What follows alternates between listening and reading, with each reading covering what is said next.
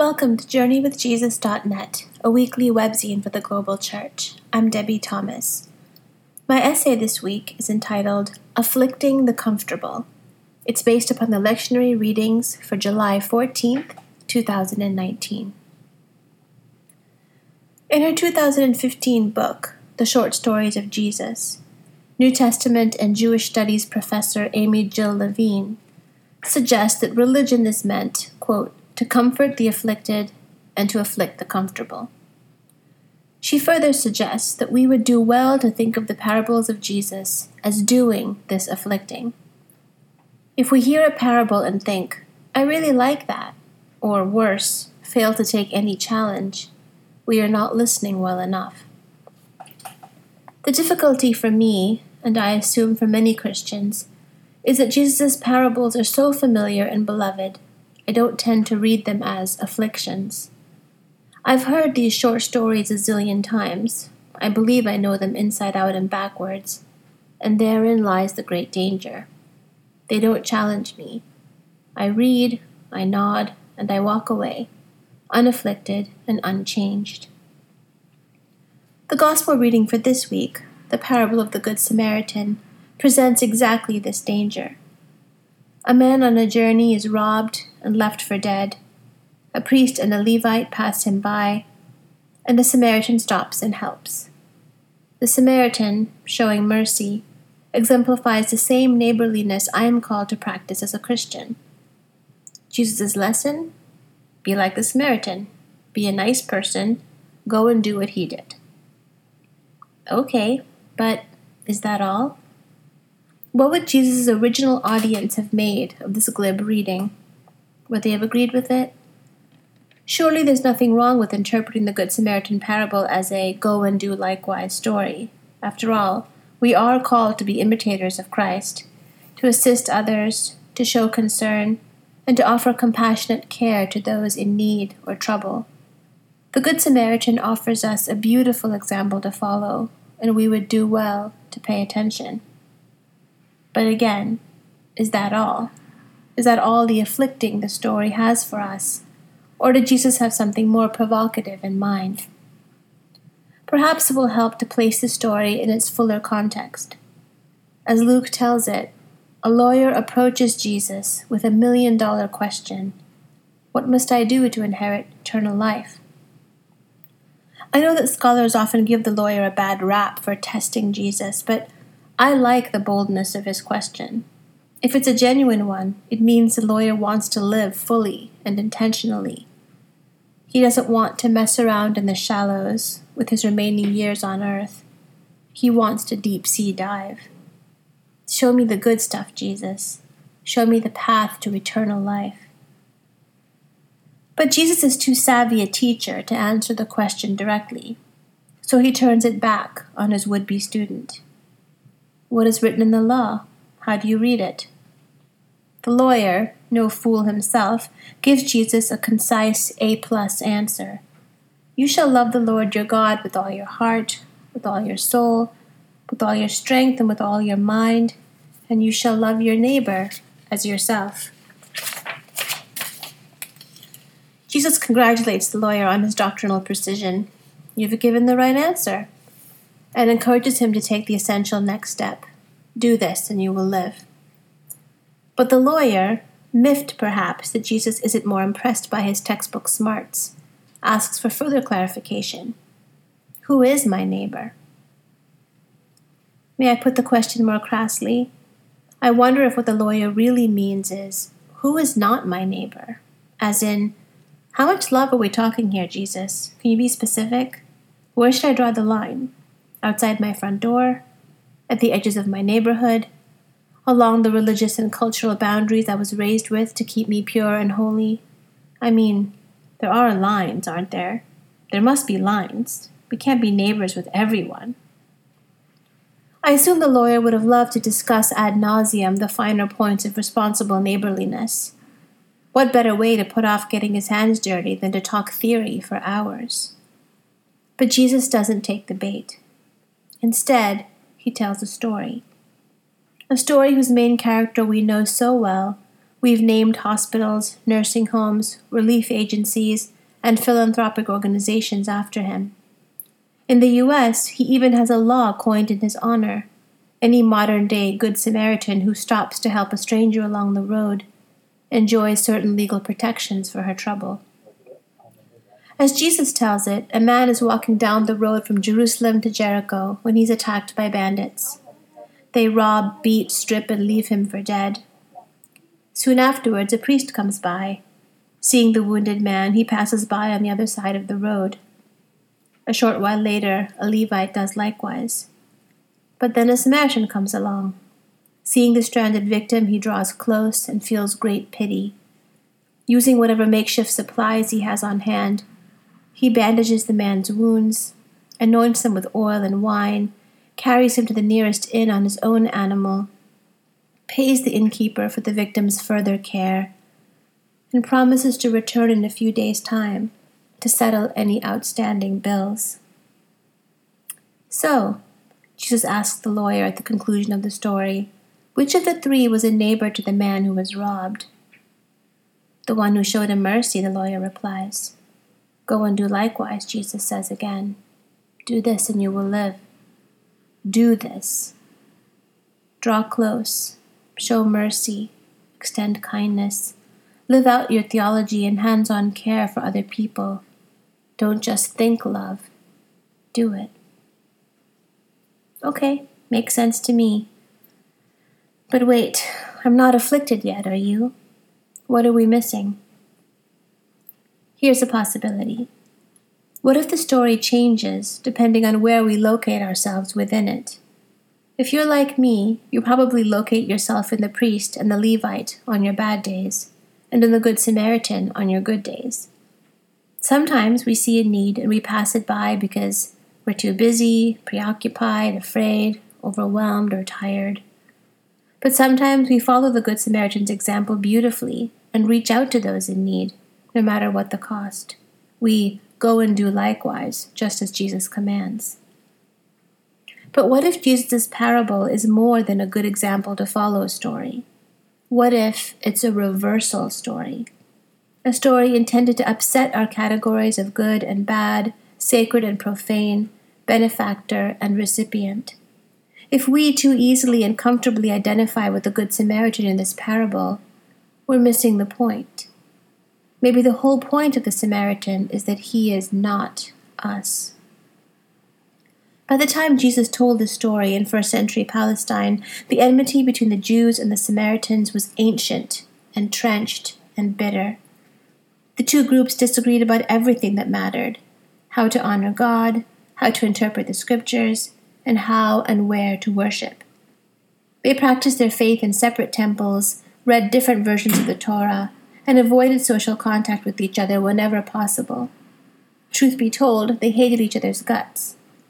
Though we're inclined to love the Good Samaritan, Jesus' choice to make him good, to make him of all people the hero of the story, was nothing less than scandalous to his original listeners' ears.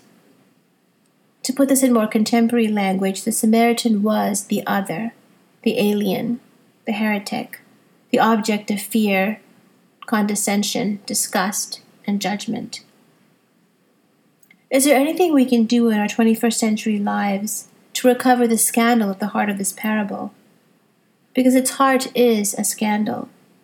Think about it this way. Who was the last person on earth you'd ever want to deem the good guy? The last person you'd ever want to ask for a favor, much less owe your life?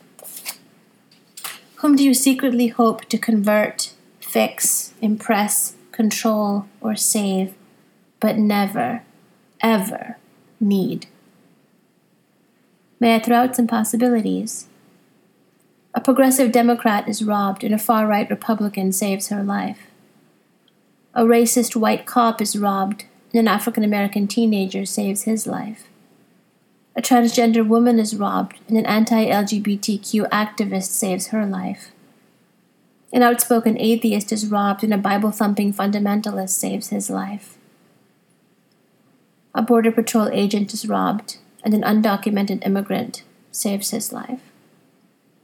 I don't mean for a moment to trivialize the real and consequential differences that divide us politically, religiously, racially, or ideologically. I dare not do that, not when those differences are even today costing people their lives. But the enmity between the Jews and the Samaritans in Jesus' day was not theoretical, it was embodied and real. The differences between them were not easily negotiated. Each was fully convinced that the other was wrong. So what Jesus did when he deemed the Samaritan good was radical and risky. It stunned his Jewish listeners. He was asking them to dream of a different kind of kingdom. He was inviting them to consider the possibility that a person might add up to more than the sum of her political, racial, cultural, and economic identities. He was calling them to put aside the history they knew and the prejudices they nursed. He was asking them to leave room for divine and world-altering surprises. What does it mean to be afflicted by this story? It means locating ourselves not in the priest, the Levite, or the Samaritan, but in the wounded man dying on the road. Notice that he is the only character in the story not defined by profession, social class, or religious belief. He has no identity at all, except naked need. Maybe we have to occupy his place in the story first. Maybe we have to become the broken one, grateful to anyone at all who will show us mercy, before we can feel the unbounded compassion of the Good Samaritan. Why? Because all tribalisms fall away on the broken road. All divisions of us and them disappear of necessity. When you're lying bloody in a ditch, what matters is not whose help you'd prefer, whose way of practicing Christianity you like best, whose politics you agree with. What matters is whether or not anyone will stop to show you mercy before you die.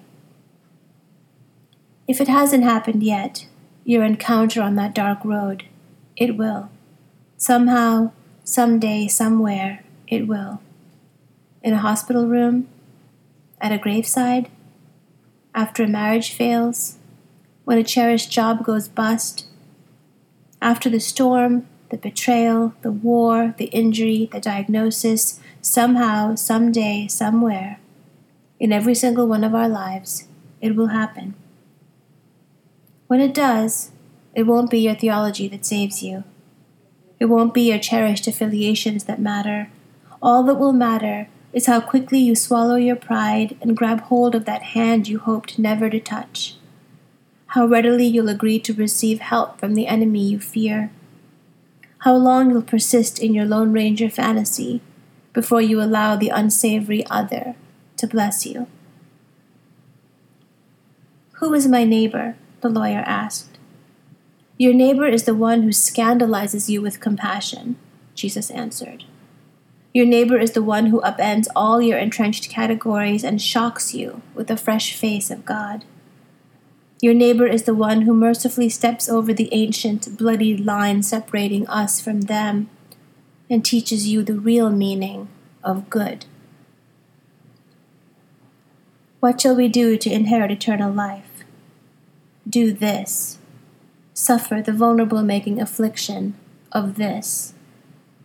Recognize yourself in the desperate victim and allow the one you hate the most to snatch you back from death. Do this, and you will live. For books this week, Dan reviews In Praise of Wasting Time by Alan Lightman. The ever-expanding TED Talks now include a series of 24 books that, according to their website, are long enough to explore a powerful idea, but short enough to read in a single sitting. TED Books pick up where TED Talks leave off. Alan Lightman, a physicist and novelist at MIT, tackles one of the most disturbing trends of our age, our obsession with time, speed, and efficiency that is driven by our wired world and that leads to all sorts of unfortunate consequences like overstimulation, distraction, loneliness, isolation, and depression. In his thought number 139, Pascal observed that all of humanity's problems stem from man's inability to sit quietly in a room alone. The Japanese even have a word for overwork death, karoshi, that is caused primarily by heart attack and stroke due to stress and a starvation diet. Lightman wants to change this. In the first part of his book, he documents what has now become obvious to many people, the many manifestations of our distracted age. He cites numerous scientific studies, along with examples from his own life, like how he changed when he finally bought a smartphone. Our technological advances have come at a steep price, like the loss of creativity, peace of mind, our social psychological ethos, and nothing less than the destruction of our inner selves. In the last half of the book, Lightman proposes that we return to things like play, doing things purely for fun and amusement, creating spaces for our minds to wander, downtime, meditation, and stillness. We somehow need to create a new habit of mind as individuals and as a society. We need a mental attitude that values and protects stillness, privacy, solitude, slowness, personal reflection, that honors the inner self, that allows each of us to wander about that schedule within our own minds. Christians have their own traditions of silence, of course. Be still and know that I am God. One thinks of the Trappist monks who take a vow of silence, or the Eastern Orthodox mystical tradition of contemplative prayer. And we are commanded to rest and be like God, who did not work on the seventh day. In the words of the poet Wendell Berry, that mind that comes to rest is tended in ways it cannot intend, is born, preserved, and comprehended by what it cannot comprehend. For more on this important subject, I recommend two movies, Walk With Me, about the monastery of the Vietnamese Buddhist Thich Nhat Hanh, and Integrate Silence, about the remote monastery Grand Chartreuse. And then the books by Jaron Lanier, You Are Not a Gadget, and 10 Arguments for Deleting Your Social Media Accounts Right Now. Sherry Turkle, Reclaiming Conversation, The Power of Talk in a Digital Age, and Erling Kagi's Silence in the Age of Noise. For films this week, Dan reviews Free Solo. A friend of mine who watched Free Solo said that it was the only movie he had ever watched that made him sweat, and with good reason. The documentary film tells the story of the rock climber Alex Honnold, born in 1985, who on June 3, 2017, became the first and only person to make a free solo ascent, no ropes, of the 2,900 feet El Capitan in Yosemite National Park.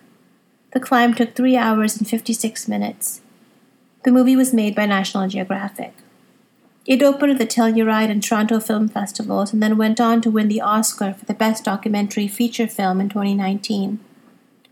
A dropout of UC Berkeley, Honnold has lived in a van for about 10 years, despite his more recent success and fame that has featured him on the likes of 60 Minutes.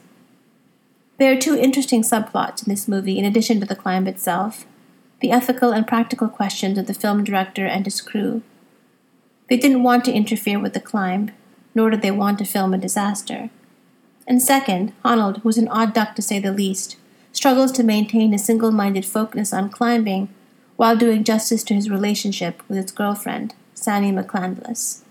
On Rotten Tomatoes, Free Solo enjoys a rating of 99%, based upon 135 reviews.